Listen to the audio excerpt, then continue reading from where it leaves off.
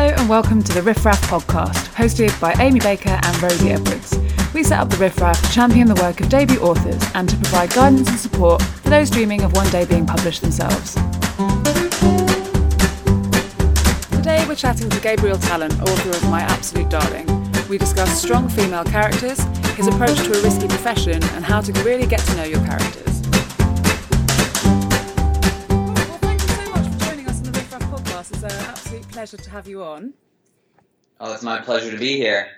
We're so grateful. And Gabriel, for those who haven't read My Absolute Darling yet, because they will do, I'm sure, after listening to this, can you tell us a little bit about the plot? So the story follows Turtle Alvison, who's a 14-year-old girl growing up on the far western coast of the United States in a very rural and remote region called Mendocino. A lot of people, you guys probably think of it as the wine region if you know of it at all, but I'm from like literally the rocky coast of that part where you can grow no grapes. Grapes are a little bit further inland.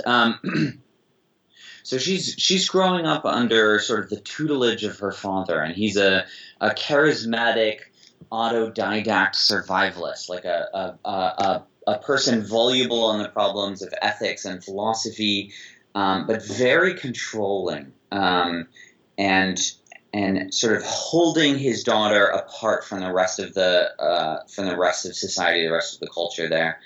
And as each step of Turtle's towards independence provokes retaliation and increasingly controlling behavior, Turtle is forced to turn violently against this person who means more to her than anything else in the world, right? Her family, her mentor, sort of her only person that she has. And what I wanted to accomplish was a portrait of a young woman's fight for her own soul.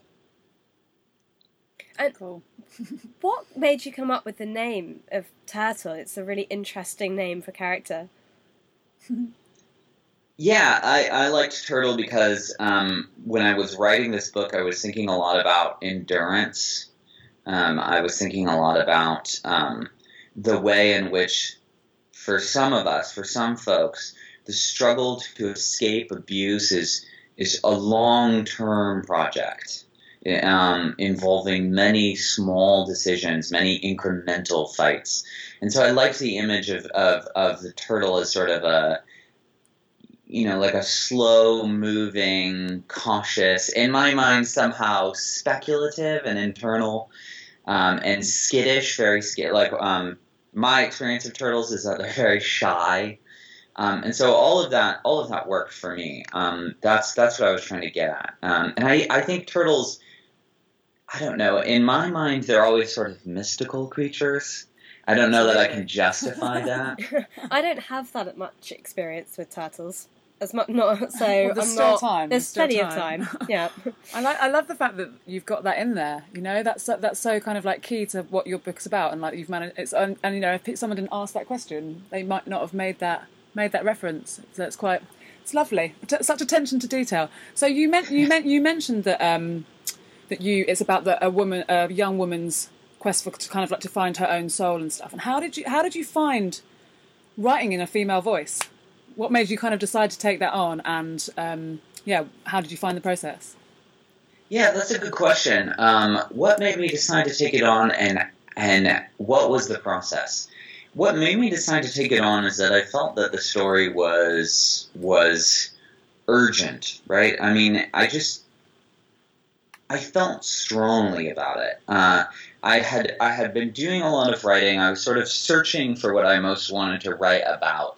And I had penned Turtle as one of several stories, but somehow that seemed wrong, right? To relegate her to a role of one of several characters, when her story felt to me obviously the most important, the most urgent, and I felt that it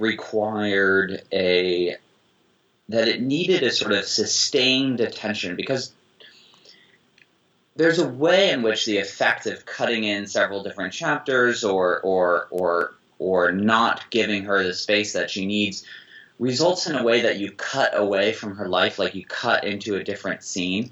And Turtle can't cut into a different scene. Like Turtle's experience of her life is sort of inescapable and unadulterated. And I wanted to capture that sort of inescapable immersion of what painful lives are like. Because, you know, when you're reading a book, you can dip in and out of it, but for many people in such situations, the awfulness is that there's no dipping in and out, and your consciousness is sort of an inescapable presence.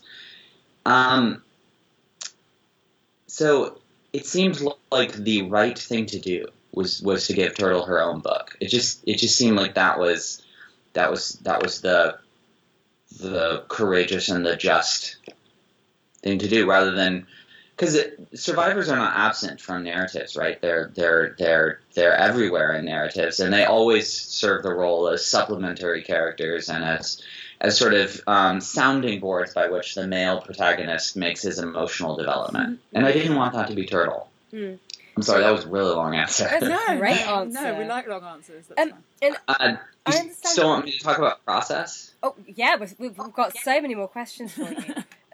But I understand it took you about 8 years to write. Is that right?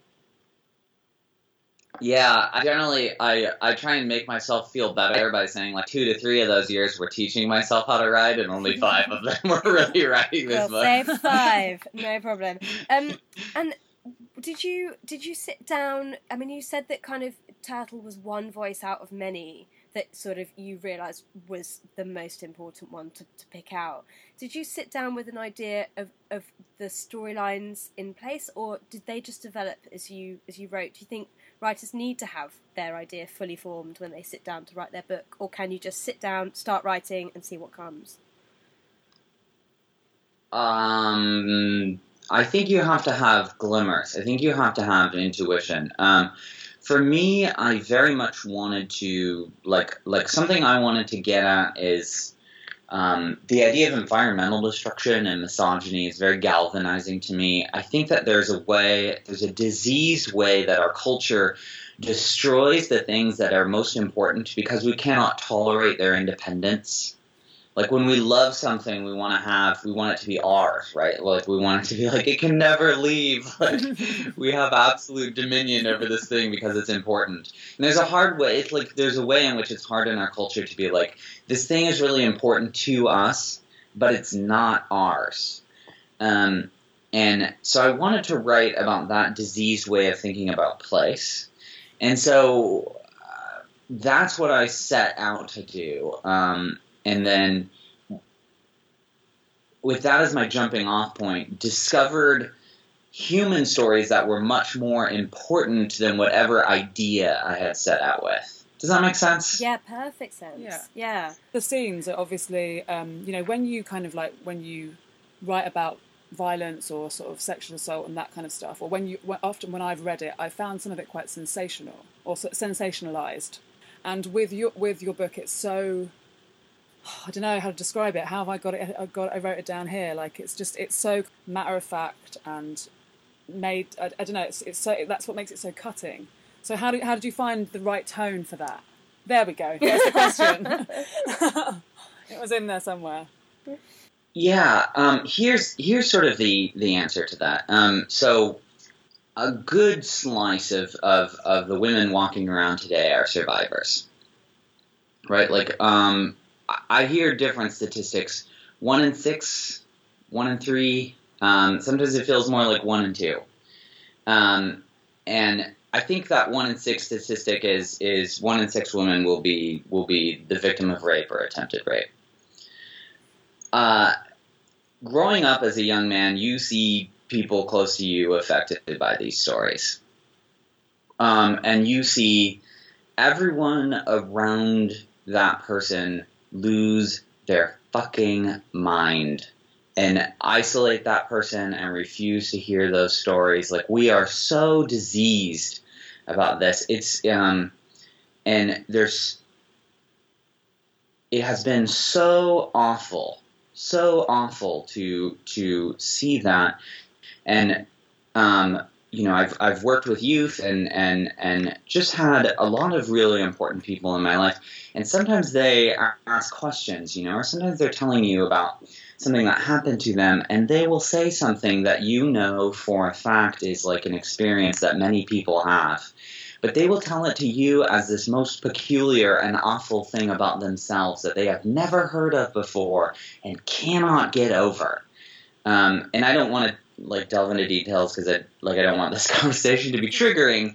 But it is so enraging to me that this would be such a common experience, and people who mean the world to me would feel utterly monstrous for this experience, would have no way of seeing their way out, and because there's a way that these stories get told, they look at that version of the story and they go, but that's not me. Like, I'm some sort of sick, undeserving, shameful survivor. Like, I don't belong, and you want to be like, Jesus Christ, we gotta, I know that this stuff is hard to talk about, but we can't leave people this alone. And so there is a way in which I did not want to cut away from that violence, because there are people who have questions about what happens after the cutaway. Mm-hmm. Do you know what I mean? Mm-hmm. Yeah. Yeah, absolutely. What an amazingly huge topic to take on, that's because I hadn't read sort of interviews sort of where you spoke about sort of the environmental elements. Rosie spoke about sort of environmental and the female aspect, but I hadn't read anything like that. But I've been reading the book, and when you hear that, it's just like, oh my God, well, what a success! Because it's truly incredible. Like, it's an amazing book. It must be like, what's it been like, kind of having people, the success that it's had? What's that kind of been like for you? Yeah, I mean, my experience of that is mostly, through booksellers, mostly what I'm doing is I'm going bookstore to bookstore.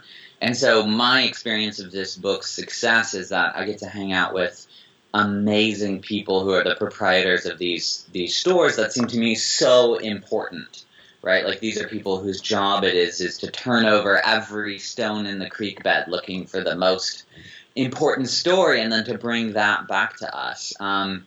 So that it's been like a great joy, because I've made friends. Louisa Smith at Book Passage, basically everyone at Bookshop Santa Cruz, and Print and Pages and Mysterious Gal. There are all of these bookstores that give me hope about the world. And so that has been my experience of taking this book out into the world, and it's been fun. Sounds pretty rad. And I wonder, you were sort of saying, talking to people and finding that everyone had these similar experiences, but yet experiencing them so personally and in such isolation. Did part of you write the book to make people feel less alone? Yeah, absolutely. That's my essential project. To make people feel less alone, and to make you take the other people in your life more seriously and try and see them more keenly. I think that when we rely on stereotypes of people, or when we don't take them as they really are, we live in a sort of isolation, like a solipsistic hell of our own creation. So yeah, that was my essential hope. Yeah. And obviously, you mentioned at the beginning the setting of the book, that it's near where you grew up. How do you think that the setting of your own experience and your own, where you've grown up, the surroundings that how does that impact on how you write? These are heavy-duty theme questions. I thought we were going to be lighthearted. We just want all your secrets, basically. Yeah. If you could just tell us everything that you know about writing. I wanted to talk about that. I loved the hell out of the place I grew up. Can I say that? I loved the place I grew up. Yeah, you can swear. I mean, we've had a fuck already, so just chuck them in. Does that sound as weird to you guys as bloody does to me? Does it?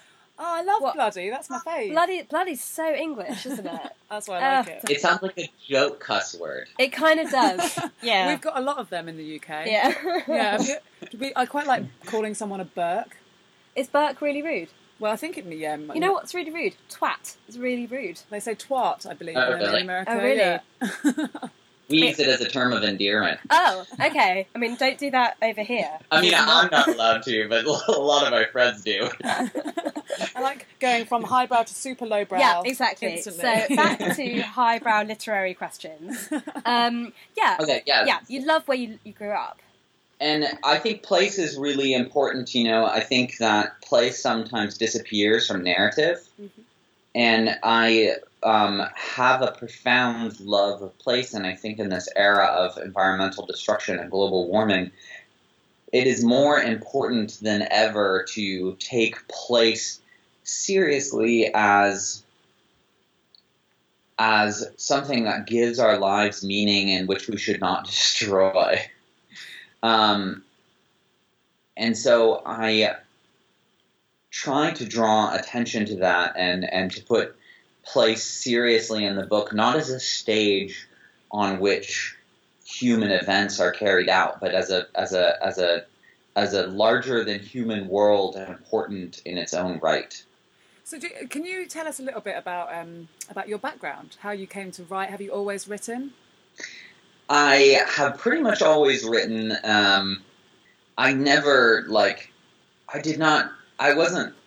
I've always told stories to friends in bars. I've always, penned stories. It's been a constant thing in my life. I never really thought of myself very much as a writer, so much as that this was just this thing that I did that I was passionate about. In part because I think that thinking of yourself as a writer can be, very egotistical. And there are a lot of people that I, met as a young guy who thought of themselves as writers, but who weren't doing very much writing. And I felt very, I wanted to create some distance there from that project. So, yeah, I always did that. But when I went to school, I became very enamored of critical theory and studied 18th century cultural history and got really interested in how novels shape culture and how novels are in conversation with culture. And so I sort of wanted to do that for the rest of my life. I sort of just thought I'd be an academic, in part because being a novelist seemed too risky. Amen. I was like, I'll pursue a life of stability, like maybe academia. I think every writer who's ever lived has had that thought, maybe I should go and get a real job. Yeah, for sure. But then I decided to just take a little bit of time off and spend more time in the outdoors. That was sort of my thinking. I was like, actually being 80 hours a week in a library is really bad for my health. I'll try spending some time outdoors. So I took a job as an assistant crew leader on a trail crew leading youth in the backcountry of the Pacific Northwest.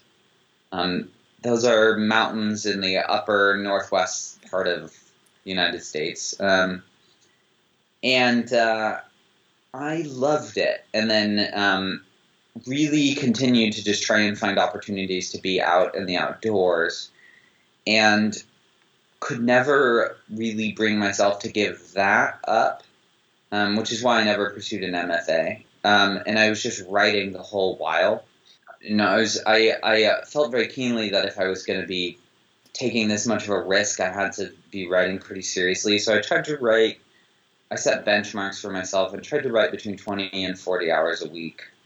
Wow, that's quite a lot of hours a week, but obviously it's paid off. Was that when you were doing that? Was that when you started writing the book? Did you set out thinking I'm going to write this novel with these themes, or did you just find yourself while doing those 20 to 40 hour weeks, find yourself coming up with this idea? And is that... Yeah, I sort of had several. I sort of was like, I had several avenues that I was willing to pursue. I sort of was writing all the time, and then was like, what sort of novel should I write? And so I sat down and I just started writing chapters about issues that are important to me. I wrote a bunch of short stories and dug into it. And then at the point that I realized, okay, like this just has to be Turtle's book, when I was like, I just have to shuck everything else out and make this Turtles book, I became terrified, because I was like, this isn't a novel I'm going to be shopping next year. Like, I'm going to be poor for like another 5 years. And like this may go in a drawer, which is, I think, a reality that every novelist should reckon with. That was scary. I had a little bit of a crisis there, but just decided that the only metric I could follow in writing a book would be like trying to say things that I thought were true. Like there was no trying to write a less risky novel. Mm. And the characters, Turtle and her father Martin in particular, they are very complex characters. They're intelligent. They're, like you say, very opinionated, especially Martin. Did their voices come quite naturally to you, or was it very tricky? Did you find it quite tricky to get them right? How did you approach that, fleshing them out? The kernel of it came really quickly. Like, Turtle as an intuition of a person came really quickly, and then getting it right was a process of draft after draft, like maybe 12 or 15 drafts of like beginning to end from the blank page. So what I'd do is I'd write slow drafts and fast drafts, and then after every draft I'd read what I'd written, and I'd be like, okay, like this is the kind of writing that is getting at how difficult people really are. Like, this is the kind of writing that is paying enough attention, that is paying the attention to people that they deserve. This is the kind of writing that is taking Turtle's interiority seriously.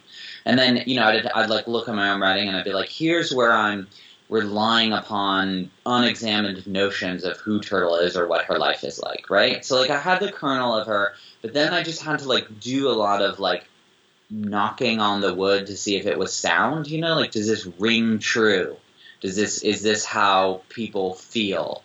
And then I would just like hold that in my heart and be like, okay, like this is the kind of writing that I need to be doing. This is the kind of prose style that is working for that writing. And then I would just sit down and write another draft and pursue that ideal. Okay. While you were going through that process, did you seek kind of advice of people to ensure the details were sat right with them too, that they found them also authentic, or did you just kind of, like you say, just figure it out for yourself? Yeah, I had like 2 or 3 readers who I think each read the book once, so I was very much alone with it. But I did have a couple people that I talked to, and for the most part, I sought out really vehement feminists who could like give me a good reading of it, because I knew that the book could be misread by misogynists, and I wasn't worried about that.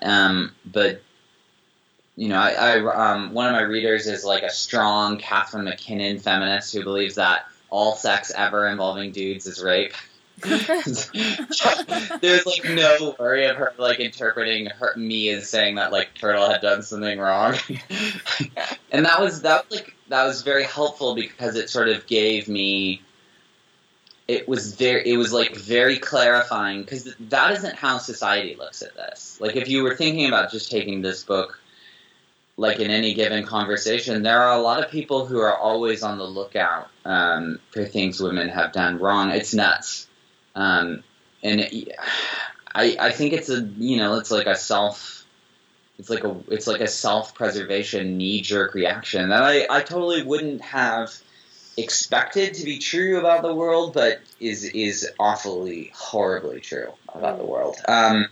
So not writing this book for misogynistic idiots, like trying to write to people who I thought would read with compassion was helpful. Yeah, you're so right. I mean, I'm sure there'll be some people who read the book and say, well, why didn't Turtle run away? That kind of... Blaming it like that. Yeah. That's a really strong part of her voice as well, is her seeing from her point of view what she thinks she's doing wrong. What would you advise for anyone listening who's thinking, I really want to write a book, I want to tackle some big topics, I've got stuff I really want to say, maybe they're contentious, opinions. What would your advice be for anyone who wants to write a sort of big theme, big idea book? Go drinking with smart people, and work like hell. I think this is tough for me because I don't really consider this to be a big idea book. I didn't want to write a didactic book. I think didactic books are great, big idea books are great, but my metric became just Turtle's life, and I sort of abandoned all of the notions of ideas that I'd started out with. But I think the key is for big projects is to just pour yourself into it. I think some people are hesitant because it feels like you should go into it with a game plan or it's going to be a huge waste of labor. And I'm sure that there are writers who do that, but I'm a brute force of labor kind of person, and I think that for me, and you asked me, good thinking through good problems involves thoroughness, involves just a huge volume of time and wasted effort, because if you try and be efficient, you pursue only your preconceived notions. And it is in being willing to just waste time on a project that you sound out every thorough idea and that you give it the time it deserves. And it's bad to crutch yourself along on unexamined ideas and stereotypes. Oh, waste time. Yeah. That's my kind of advice. So what did you find were the main challenges that you had writing this? What were the sort of main roadblocks that you came up against? What were the main... the story was so immersive for me. I wrote in a lot of 12 and 16-hour sittings. And so it's very hard to know, when you're trying to hit a note, when you're trying to hit an idea, when you've gotten it across and when you haven't. And so the hardest thing for me was sort of just being like, there's a lot that people are not going to get, and that's fine. Turtle can be more than you would ever get on a first reading, and that's okay. It's more important that I render Turtle in a way that I think is serious than I render her in a way that I think is easily readable. I have days where I accomplish very little, right? And for me, the thing is to keep trying, right? Is to keep working, and you keep working at it, and then you accomplish nothing. And I think that the way to do it is just to see it as putting in your time.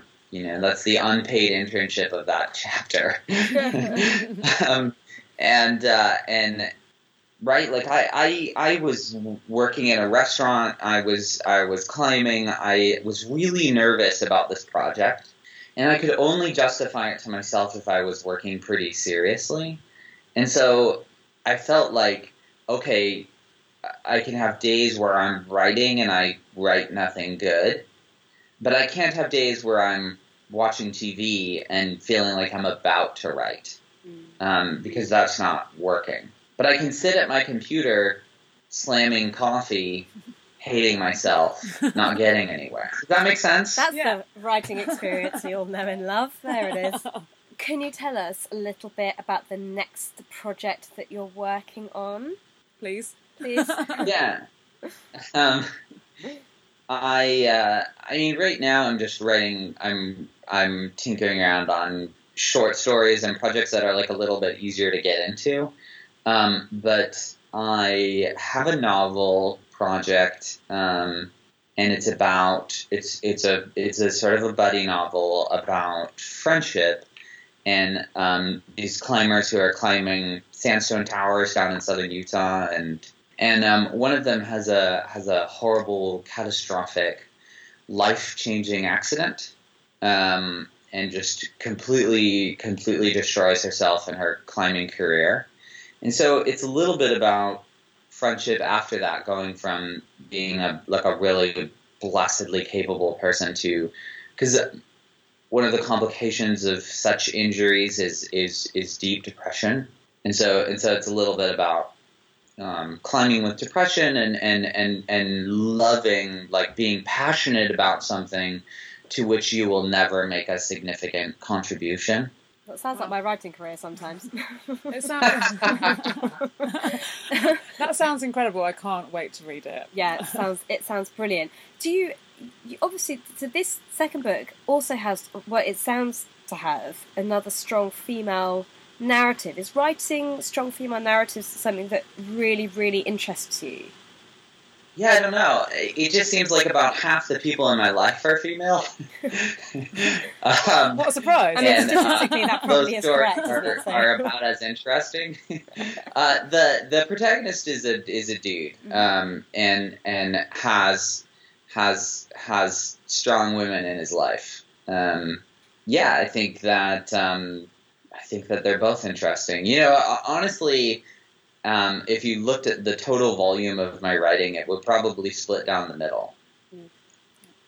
Yeah, cool. Good to know. It's really good to know. We won't take up any more of your time, but thank you so much for speaking to us and for writing your incredible book. I would quite like to know about how you got the deal. I'd love to hear a little bit about that and how that went for you. What deal? Like your book deal. The deal. Oh, get an agent. Yeah. So I think my agent has been a total rock. So, I don't know. In 2011 or 2012, I published a story called Men Against Violence, and a professor at UC Irvine reached out to me and was like, "This is a really good story." She was sort of an old family friend, but she and I hadn't been in touch. Inshallah, and she was like, if you need help, if you need advice, if you need guidance through this, I would be happy to do that. And so we talked about agents. I did a lot of the, buying books and pouring through the lists of agents. I think that's sort of a back-asswards way to do it. I think that the thing to do is find books that you admire and you think you're similar to, and look in the back and see what agent is thanked at the back of the book. But so I got a recommendation for Joy Harris that way, and Joy has been a fantastic agent because she's so grounded. Like, I have all kinds of people in my life, some grounded, some not. But in that capacity, like her groundedness is actually so helpful to me because I'm such an outsider. Like, I'm just I don't know how it seems to you guys because it's like a different place, but Utah is very far away from New York. Culturally, it's probably, I don't know what the comparison out there would be, but I feel about as far from New Yorkers as I feel from Londoners culturally. And navigating this out here, it's helpful to have someone like that, someone who's on your team, and someone who's just totally, completely legible. Like a lot of agents are like a little too cool for their writers, or like aren't quite there for your writers. And I would encourage you to find an agent who you really like, who's a friend and an ally, not an agent who feels like they have clout but they don't have time for you. Does that make sense? Yeah, it does. Because book speaks for itself. Your book speaks for itself. And it doesn't seem like having hip agents is... It's not as helpful as having a friend. And so, so I found Joy, and Joy's the one who put together that deal. And I called and talked to a number of editors, and I wish I could have sold the book to all of them, because my experience of editors out here in New York is that they are incredible people. But I was just completely hit it off with Sarah, and knew that she was an excellent match for the book. Does that answer your question? So I think the process is a lot more human than maybe you were expecting. Cool. No, that's really interesting and really useful. Thank you very much. So when can we expect the next book? Is that it's not going to be another 8 years? Please say no. No idea. I'm just going to work like hell. Okay. Sounds cool. like a good plan. We'll be reading it. But thank you so much for speaking to us today. And yeah, it's a real pleasure to hear your insights.